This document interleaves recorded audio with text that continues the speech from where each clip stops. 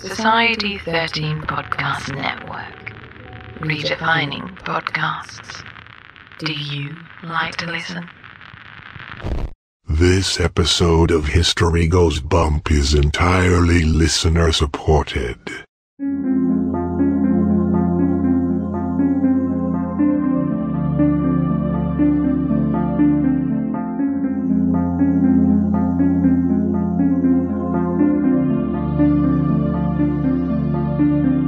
History tells the story of the world and of our lives.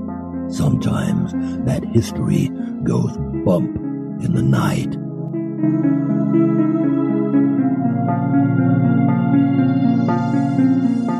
Broadcasting from the center of oddity and the supernatural in Central Florida, it's the History Goes Bump podcast.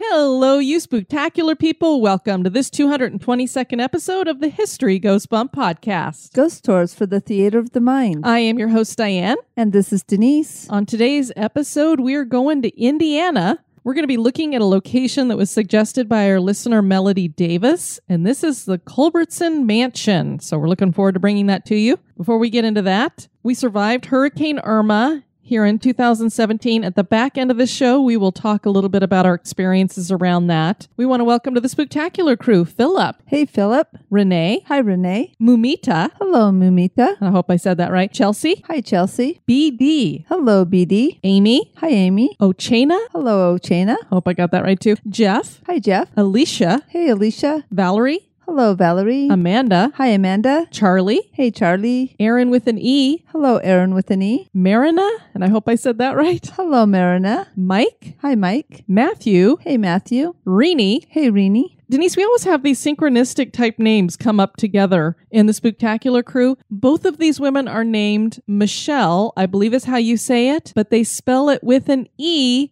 instead of an I at the beginning. So it's M-E on both of those names. One of them has 2 L's and one has 1 L. So hello to both of our Michelles with E's and 1 and 2 L's.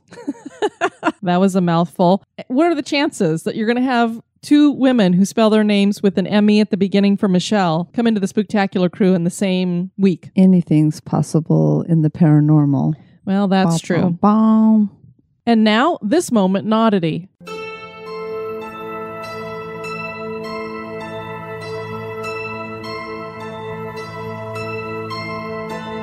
The Miao people of Jiaobang Village in China celebrate an annual festival that is known as the Dog Carrion Day.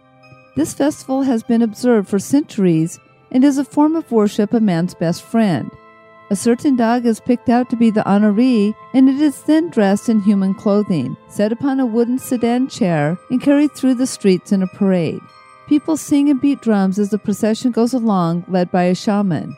People have mud thrown at them as part of the ceremony, and this is a symbol of wishing the dog health and prosperity. People use the time to pray for a good harvest as well. Why does the tribe do this? A legend claims that the first settlers to the area were dying of thirst when a dog came along and led them to a clean source of drinking water. The settlers believed that this was a sign of divinity, and the dog was considered a god.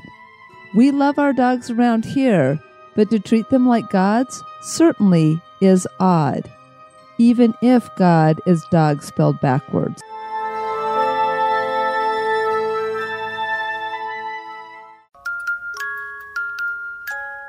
Are you afraid of the dark?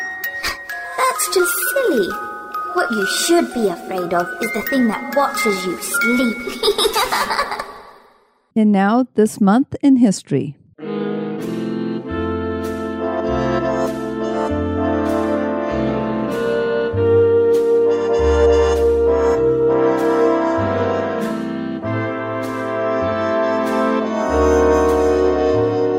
In the month of September, on the 15th in 1890, Agatha Mary Clarissa Miller was born in southwest England.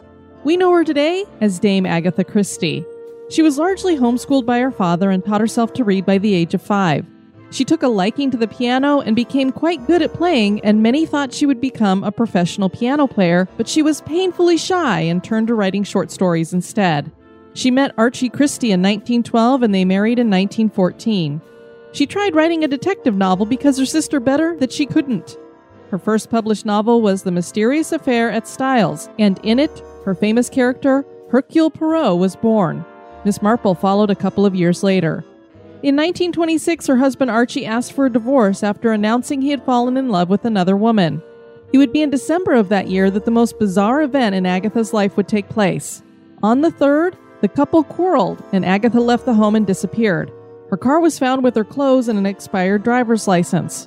1,000 officers and 15,000 volunteers searched for her. Sir Arthur Conan Doyle hired a medium to find her. She was found on December 14th when some employees at the spa where she was staying under an assumed name recognized her and reported it to the police. Doctors claimed she was suffering from amnesia, and when Archie came to pick her up, she didn't recognize him or knew who she herself was. She would never speak of the incident, and it did not make it into her autobiography. The public remains divided as to what really happened. She died in 1976 and is considered by Guinness Book of World Records as the best-selling novelist of all time. She is best known for her 66 detective novels, and her works have sold over 2 billion worldwide.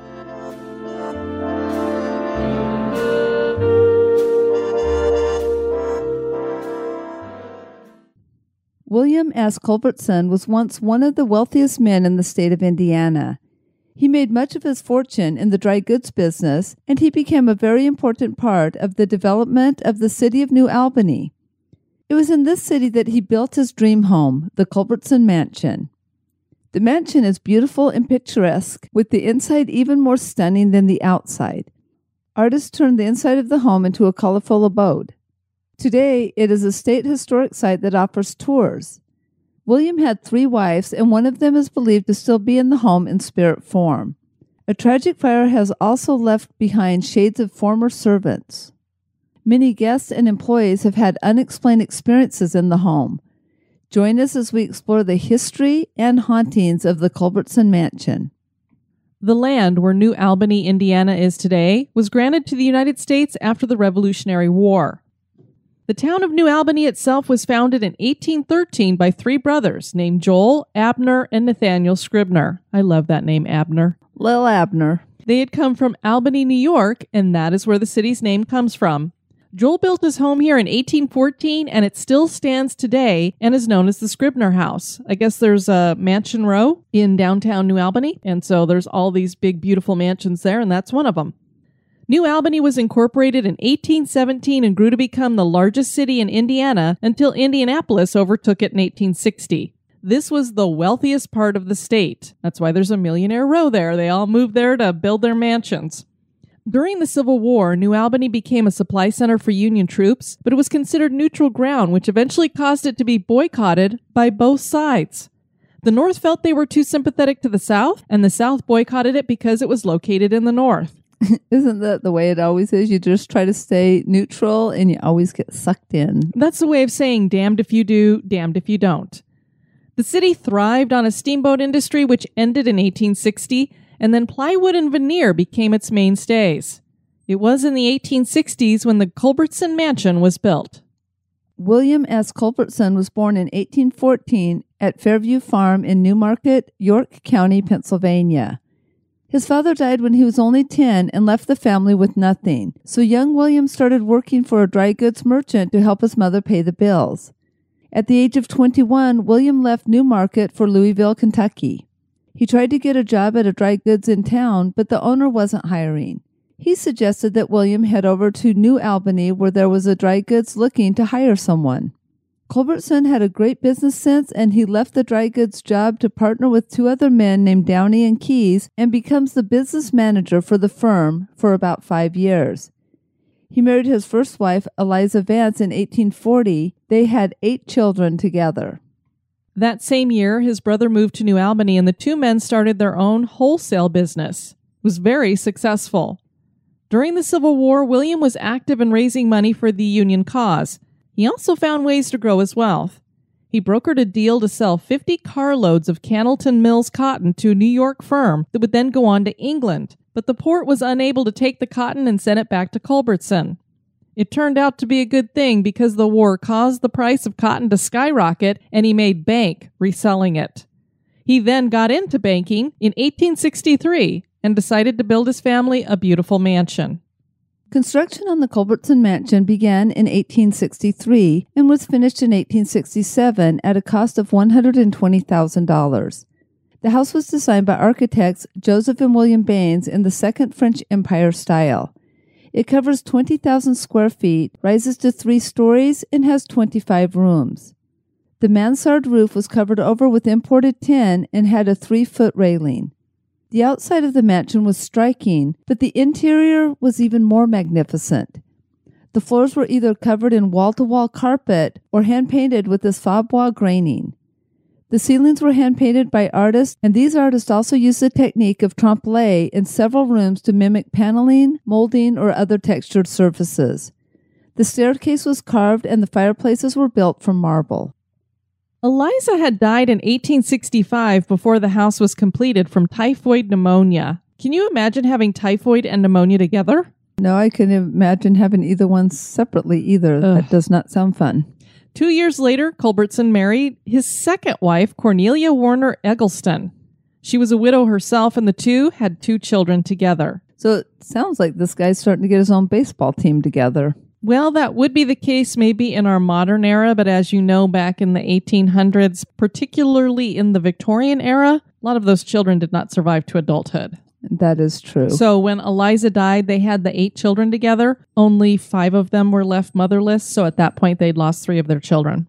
That's always so sad when we go through those older cemeteries because so many of them do die so young. I have a hard time losing our dogs. I can't imagine losing a child, and to think 3 of them, or, some of these families lost all of their children, especially if yellow fever swept through the family. William ventured into the railroad business and worked to establish a New Albany to St. Louis Airline Railway. An airline railroad was a railroad that was relatively flat and straight with a shorter route, something we would probably call a beeline or something today. And I wonder if that's where they got beeline from, making a beeline for something. It's short and straight.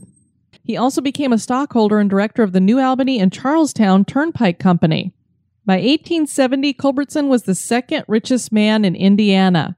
He was a philanthropist as well and built the Culbertson Ladies' Home for women who could not take care of themselves and set up a trust to continue financing it even after his death. Most of the women that moved into this home were women who had been widowed by the Civil War. And the reason why he had a soft spot for this is, you will recall, we just said he married a widow, and that's why she was widowed. Her husband died during the Civil War, so that was something that was close to his heart. He financed the first electric company in New Albany as well. So, we're talking banking, railroads, the electric company. Now you see why this guy was at the heart of building the city of New Albany. Right, because those were all the big things that were playing in the forwarding the country at that time. And not to mention that all of this got started with dry goods. So I think he pretty much had his fingers in every kind of main business you could. Smart man. Cornelia died in 1880. 4 years later, Culbertson married his third wife, Rebecca Keith Young, when he was 70. He died in 1892 at the age of 78, achieving a net worth of $3.5 million, which would be about $61 million in today's money. He is buried at New Albany's Fairview Cemetery with his first 2 wives and several of his children. Now we have a little rabbit hole coming up here, is that Cornelia and William had a daughter named Blanche, who had the nickname Scandalous Blanche. Hello? Hello? Yes, I'm down here in the rabbit hole, and I've brought you with me. So, of course, I just had to know, why was she called Scandalous Blanche? You can't just throw that name out there and not have me go down that rabbit hole. Spooktacular minds need to know. Exactly.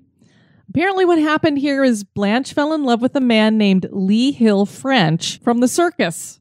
So she was going to run off with a guy from the circus, Denise. So not exactly the upper crust thing to do. No, if your dad is the second richest man in Indiana, he certainly does not want to say, oh yes, I've married off my daughter over here to a circus guy. Not to mention that apparently Lee was a little bit of a womanizer, so I don't know that he had the best reputation either. So how in the world is Daddy going to take care of this? Well, he was getting close. He was pretty up there in years, and he had his will that he had written, and he knew that when he died, Blanche was going to marry that guy because he wasn't about to let her marry him while he was still alive. So he said, I'm going to fix this with my will.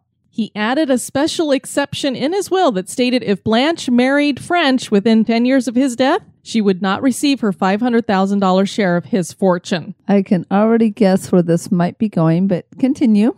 So here he goes. He's putting the kibosh for 10 years. So maybe he thought, if they had to wait 10 years, she would fall out of love or something.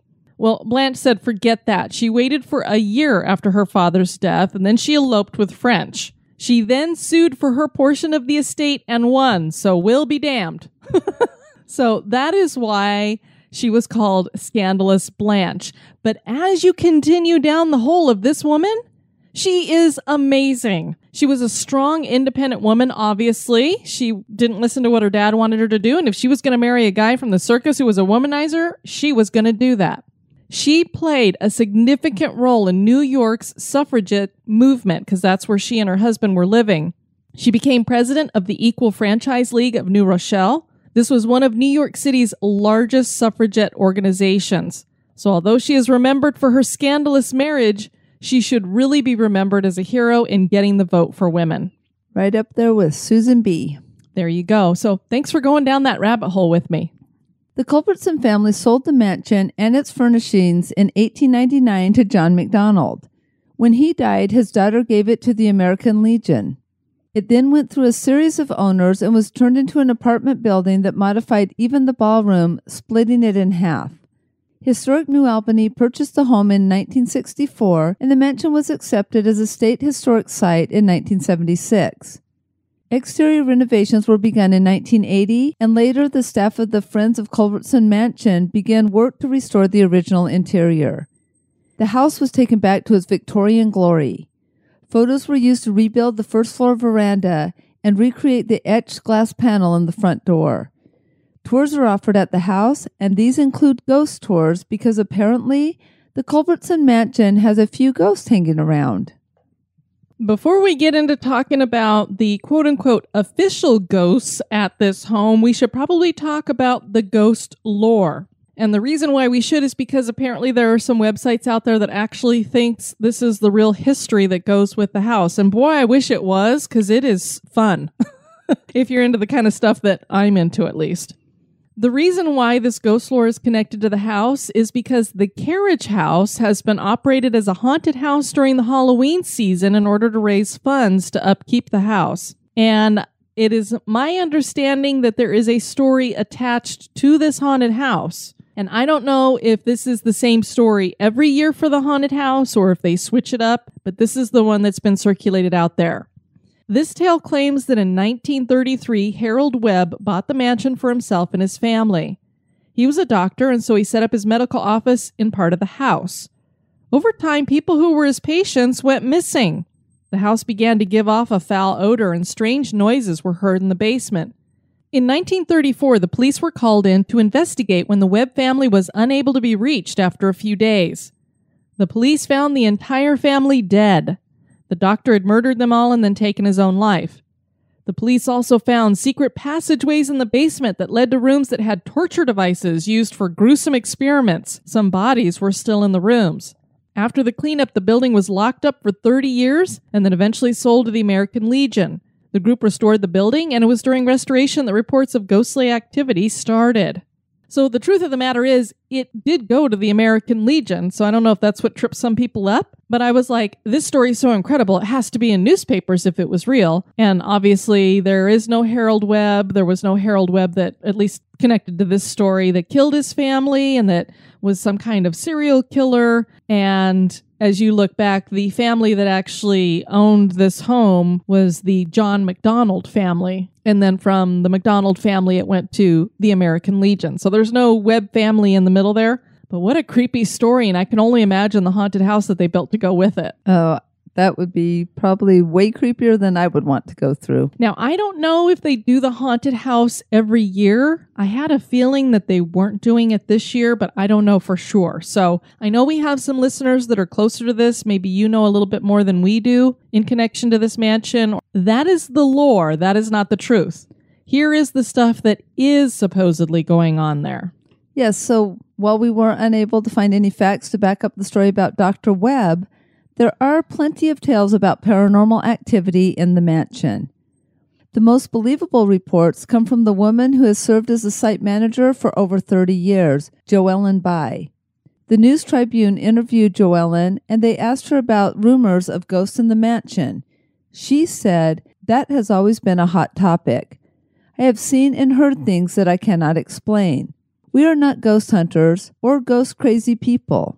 We have ghost hunters who approach us about setting up cameras at night and doing their thing, but we always have to tell them no for insurance and liability reasons." When asked if she had really experienced unexplained things herself, she answered, "Yes, there are the typical things. Maybe you hear a door shut, or it may sound like someone is walking upstairs when there is no one up there. My office is in the basement, and at night, if I'm here alone, I can hear things. We know something is here, but we have never confirmed it." All right, I just have to say, if I had an office in the basement of an old creepy building, I'm not going to be down there at night by myself. No, but see, she doesn't tempt the spirits, so maybe she's okay. I didn't like going up and down our basement when I was a kid, and that's where all of our toys were. That's where we would go to play, and during the summer it was nice and cool down there, and we had a finished off basement, so it wasn't just the concrete thing, but it still freaked me out to go up and down, and I didn't like being down there at night. Even as an adult, the last time I was out there before my folks moved out here and I was sleeping downstairs in the basement, I was a little freaked out to be down there by myself. Okay. The carriage house was struck by lightning in 1888, and it is believed that everyone inside of it was killed by the fire that was started. Servants refused to go out to the carriage house because they claimed it was haunted by the souls of those who perished in the fire. They had about, I think if I remember right, 30 servants on the property, and some of them lived in the back of the house, some lived on the top floor, and then the rest of them lived on the upper floor of the carriage house. The mansion itself has quite a bit of activity, ranging from items going missing to phantom footsteps being heard in the hallways. That's kind of what Joellen has heard. Strange temperature drops occur often as well. The first wife, Eliza, is said to walk the halls of the third floor. She did not like that William had remarried, and, we always say, Denise, how the hell do people know that? Maybe a psychic told him? I don't know, but how do you know? And it is thought that this is why she is at unrest. She is blamed for turning the vacuum on and off by itself. Remember that little tidbit? The third floor also has the children's rooms and a ballroom, and these are all said to be haunted by ghosts. The third floor staircase features the full-bodied apparition of a gray-haired woman appearing in the morning or late at night. One of the children's rooms is said to carry the weight of death, and one night when a staff member was staying overnight, she claimed to catch the scent of rotting fish around the bed. That's got to be the worst smell. It's bad enough rotting flesh, but rotting fish? You. Here's the kicker, though. She asked that the scent go away, and it did. There you Don't we go. wish that could happen all the time? Like, you've had those days, Denise, when you've forgotten to put your deodorant on, Has that ever happened to you? Yeah, but I don't usually stink in just one day. Well, see, I do. That's my problem. Probably more information than our listeners need right now, but hey, okay, they're our family. Probably, but wouldn't it be nice if I could just shout at my, my Armpit? Smell, be gone. It's kind of like Lady Macbeth. Out, damn spot, out. Yeah, but have you ever tried? So maybe you could. Yeah, this would go over well. I'd probably end up locked up in some loony bin somewhere. Well, I would come visit, I promise. Great, thanks, Denise. I feel better already. Good. Some of the tour guides at the house feel that the spirits are angry because they don't like all the people coming through. Well, if it's a lot of the servants are probably like, oh, you're getting muddy footprints and fingerprints all over my clean house. Oh, I hadn't thought about that. They might be upset that they have more to clean up after. Of course, our favorite experiences to share about locations are from you, the listeners. Melody, who suggested this location, shared some chilling experiences of her own in an email. I live in Jeffersonville, Indiana, which is just across the Ohio River from the Derby City, Louisville, Kentucky, and just east of New Albany, Indiana. There are many wonderful historic sites, restaurants, cultural venues, and haunted locations in this area, which we affectionately call Kentuckiana. But New Albany is where I have had some very strange experiences in a beautiful old historic mansion on Main Street called the Culbertson Mansion. I had always been an odd kid with an interest in the strange and supernatural. I remember the first book I checked out of my own in the school library was a collection of Edgar Allan Poe. And I would go to spooky historical places with my like-minded mom. One of those places was this mansion. We would go to the amazing haunted house in October that was held in the Holmes Carriage House, which, of course, was all show and fun. But during daytime tours, I would experience odd things, such as the sweet smell of cigar smoke outside of the freestanding closet the Culbertsons had for punishing the children when they misbehaved. It is said that Mr. Culbertson would sit outside this wicker closet and smoke his pipe while the children were shut inside to think about their actions. I'm not sure if that's abusive or not. I don't know what the size of this wicker closet is, but I'm thinking maybe that wouldn't be okay nowadays. Well, 2 points here is we still do timeout, so that's just a form of timeout. And although Harry Potter was locked in a closet, he became great. Ta-da! Well, that's true. Okay, there you go. This as a 12 or 13-year-old was very creepy and very interesting to me, and of course made me a bit uneasy. Another experience I had there happened after visiting the haunted house one night. They would tell ghost stories by lamplight in the parlor of the mansion. In our area, there were a lot of families torn apart during the Civil War by the differences in beliefs about slavery and politics, being that we are on the Indiana-Kentucky border. During this event, I heard 2 men arguing rather loudly upstairs for several minutes. By this time, it was around 11 p.m. or midnight, and no one was upstairs. And only 1 or 2 other people in the room seemed to notice at all. I remembered then that on an earlier tour we were told that the Culbertson brothers were on opposite sides of the war, and thought this must be the 2 men arguing.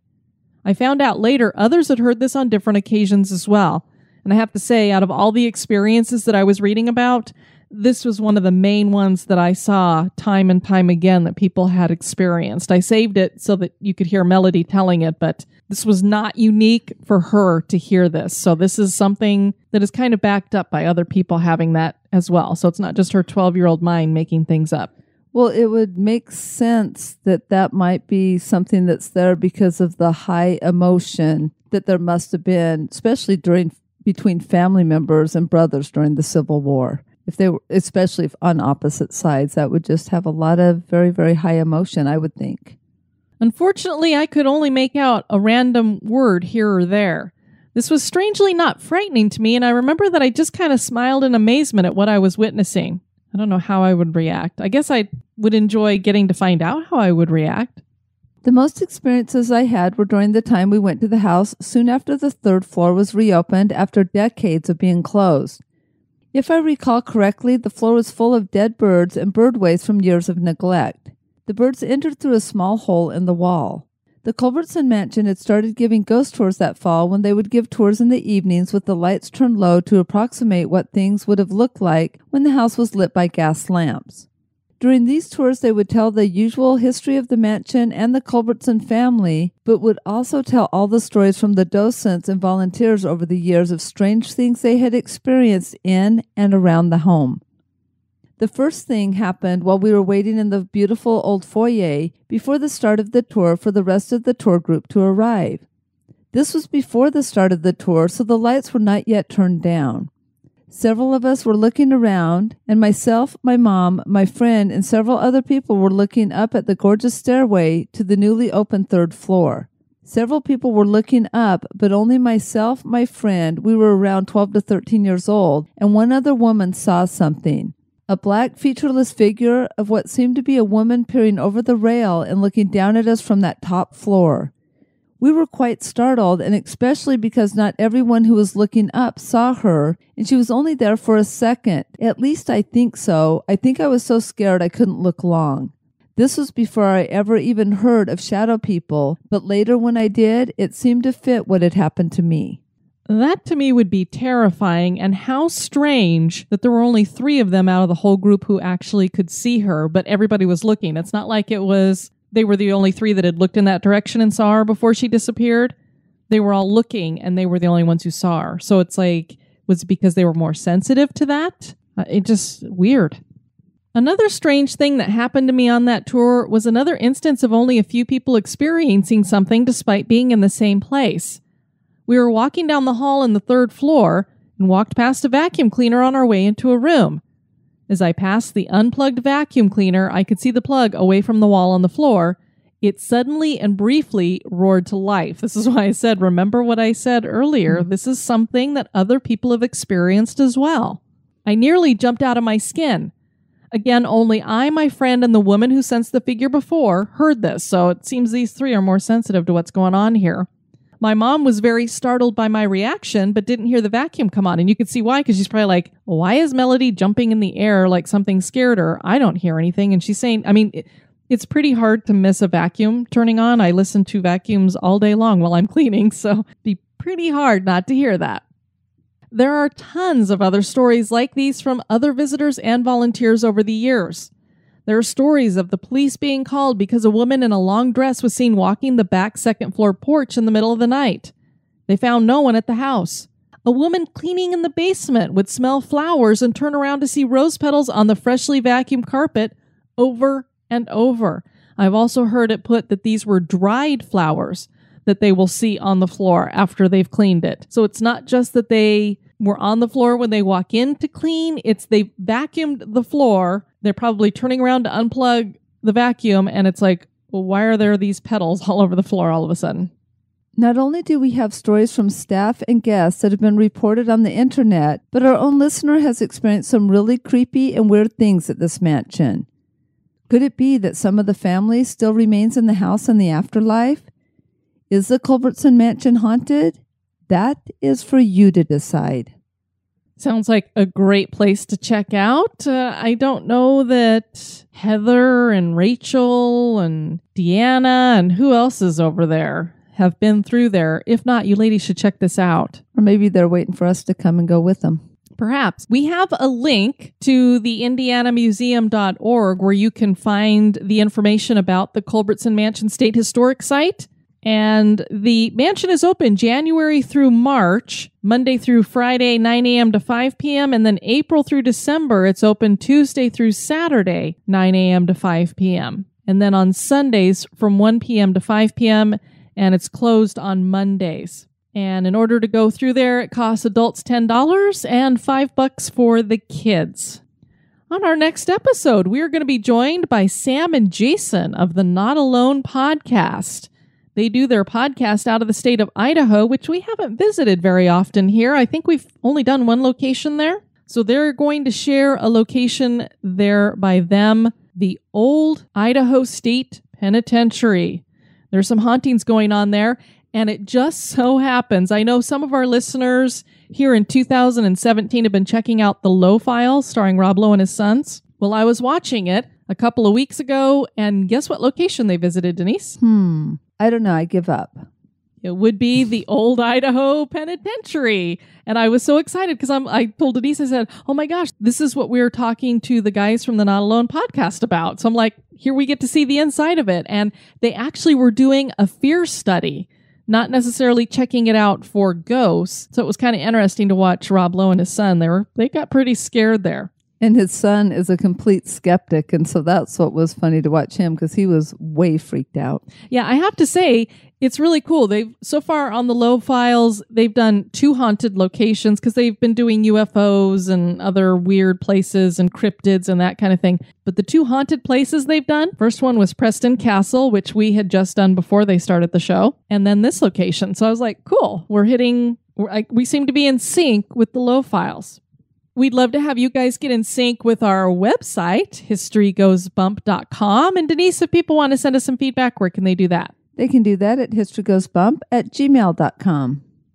We heard from Sarah. She said, I'm catching up on podcasts and I'm listening to the 2016 New Year's Eve episode. So sorry if this has been shared already, but you talked about Roslyn, Washington, which just happens to be in my home state about 80 miles from me.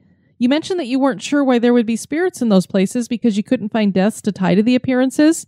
The mines are nearby, and there is the underground tunnel for coal that collapsed a couple of times.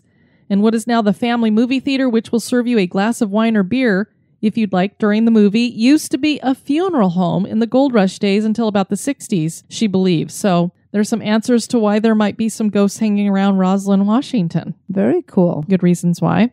We have a lot of creators in the Spooktacular crew, Denise, and we thought, hey, wouldn't it be neat if we had a place where other Spooktacular crew members could go to peruse what things they're making? You know, we have some that are artists that draw, others that are crafters, we have writers, that kind of thing. And I thought, well, why don't we make a file? So we have an HGB creators file on the Spooktacular crew. What you do is over on the left-hand column, you'll see a bunch of tabs. There is a file tab. You click on that. Click on the HGB creator tab then that comes up. In the right-hand corner at the top, it has edit. Click on that and then add your Etsy shop or your website, what have you.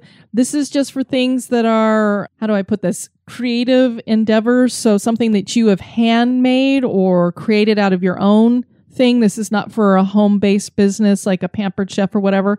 We do allow you guys to throw those things up in the Spooktacular crew, but this is specifically for our creators. So please add your names and your creation locations to that list. We would love that, especially when we do the spooky Halloween gift-giving thing that's going on right now, or victims. A lot of people might want to go after some of these crafty things to send off to their victims. And we also do it at Christmas time too. So Yes. that would work out perfectly. So Denise, we managed to survive Hurricane Irma here in 2017. Yes, that was quite the experience. Denise slept through the main part of it. Well, yeah, but all the aftermath and beforehand was quite the experience. Denise is the only person I know that could sleep through the fire alarm going off, tornadoes, earthquakes, hurricanes, you name it. You know, we talk about a lot of scary things here on the podcast, but I have to say that that was the scariest night of my life. And when we watched what happened in Houston with Hurricane Harvey, and it parked on top of them and just dumped rain for days and flooded them, Kathleen Maka had told me while we were scared and going through the whole, here's a tornado warning, another tornado warning, another tornado warning, and we were in and out of the bathtub because here in Florida we don't have basements, so that's our only option is to jump in the bathtub with some pillows. She went through that for 24 hours. We only had to do it for a couple hours. Jeez. And then we decided, they were telling everybody to find a safe room to sleep in and then make it fun for the kids like you're having a camp out. So we have a furry kid that likes to go camping, so we went into the closet. Yes, Denise and I went back in the closet. But only for a night, no worries. Yeah, so we spent the night in the master closet, and I will tell you, it hit us as a category 2. And initially, it was supposed to come right through the center of Florida. When they were first talking about it, doing that northward curve, it was going to come right through the center. And we were like, oh my God, that's right through us. Well, then later it switched to the East Coast and it was going to kind of bump up the East Coast. And then later yet, it said, no, it hadn't turned north yet. So now it was going to take more of a westerly bump up the coast. And so it was going to be in the Gulf, which here in Florida, you don't want it to hit either coast, but it is better if it hits the East Coast rather than the West Coast or the Gulf Coast. That one is a lot more susceptible to flooding, although with Jacksonville, they got flooded like crazy too. We were worried about them as well, and it was supposed to basically hit Naples and then hit Tampa. Well, as Denise and I, the night is winding down, and this is before we lost our power. We were watching TV, and I'm looking at her, and I said, that eye is in the center of Florida, and the little arrow that they're drawing was going right smack dab through Lake County, which is where we live, just straight right through it. So we got the eye of the storm, which can be good or bad because you get a little bit of a lull, but then you also have the worst winds on either side of it as it's coming through you. I tell people the best way I can describe it, I know a lot of people when they hear a tornado, they describe it like a freight train coming through. Well, imagine that for 4 hours. And I thought for sure when we finally came out of the closet that we were going to find, we have a screen enclosure on our patio. I thought all the screens would be blown out. Hopefully the enclosure would still be there. We have white, it's like plastic PVC type material for our fences here because obviously wood would just rot away in Florida. I thought we would find that blown to shreds, and I was praying that our roof was still here. Our houses are built to a Cat 3. That's the regulations, but you just never know till your house has actually been through it. And we had a Cat 2 with 100-mile-per-hour gusts. Couldn't believe it. We walked outside. We had absolutely no damage to our house. Nothing. Zero. Yeah, it was amazing. We were so grateful and kind of blown away. But I heard a lot of people, thank goodness, had that experience as well, where they thought it was going to be bad and there was minimal damage to their house. Even in places where these 100-year-old oak trees, these are massive. This hurricane, it spawned tornadoes, but it also had winds that were so strong that it picked those oak trees up out of the ground and threw them over. It's when you see the pictures of what it did with these trees, and we even had a couple, we have smaller oak trees here, but it snapped a palm tree in half, and it did pick up one of the oak trees out on our main road and tipped it over. Some of our other neighboring Floridians did not fare as well. And so we don't want to make light of the hurricane because it did a lot of damage in the Keys, especially the middle Keys. Went right through there. A lot of damage in Key West and Key Largo. So some of our favorite places did a lot of damage in Jacksonville. There's a lot of flooding. I've heard there's more flooding up in St. Augustine again that they had from Harvey. So the coastal cities did get a lot of damage, and we're going to be spending some time getting recovered, but we have a strong spirit here, and so we're going to get it done. We talk about scary things here, but reality really is much, much scarier. And so we hope to never go through that again, but we just wanted to thank all of you guys for your well wishes and your prayers. We could feel them when we were in the closet that night. You know, you just could feel your arms around us, and it definitely was terrifying. And I don't doubt that some of those prayers probably helped to keep the house safe. And we have some reviews from iTunes. The first one is from the UK. And I love this username, random person who tried this app. 5 stars. New listener, absolutely hooked. I have been listening to History Dweebs for a while now, and after them recommending your podcast, I decided to have a listen. The layout and stories that are featured on your podcast are original and interesting. I absolutely love it. Libby. Well, thank you, Libby. We appreciate that. And we have Nor Tulip, 5 stars. Love this show and the hosts. Always fun and informative. Thank you. And Melissa, 0296, one of my favorites, 5 stars. I so enjoy this podcast. It's also introduced me to my 2 other favorite podcasts, The Dirty Bits and Knock Once for Yes. The hosts have great chemistry and they're very sweet. I enjoy how much fun they seem to have, and the oddities and history bits are great too. Thanks, ladies, for doing such a great job, and please keep it going. And Melissa had originally put it as a 4-star, but she said she changed her review to a 5-star because I've listened to a few more episodes and think it deserves it. Diane and Denise are such fun and so positive. There's never a negative moment. I so enjoy learning more about other parts of the country and world through the lens of the paranormal. Well, thank you, Melissa. We appreciate that.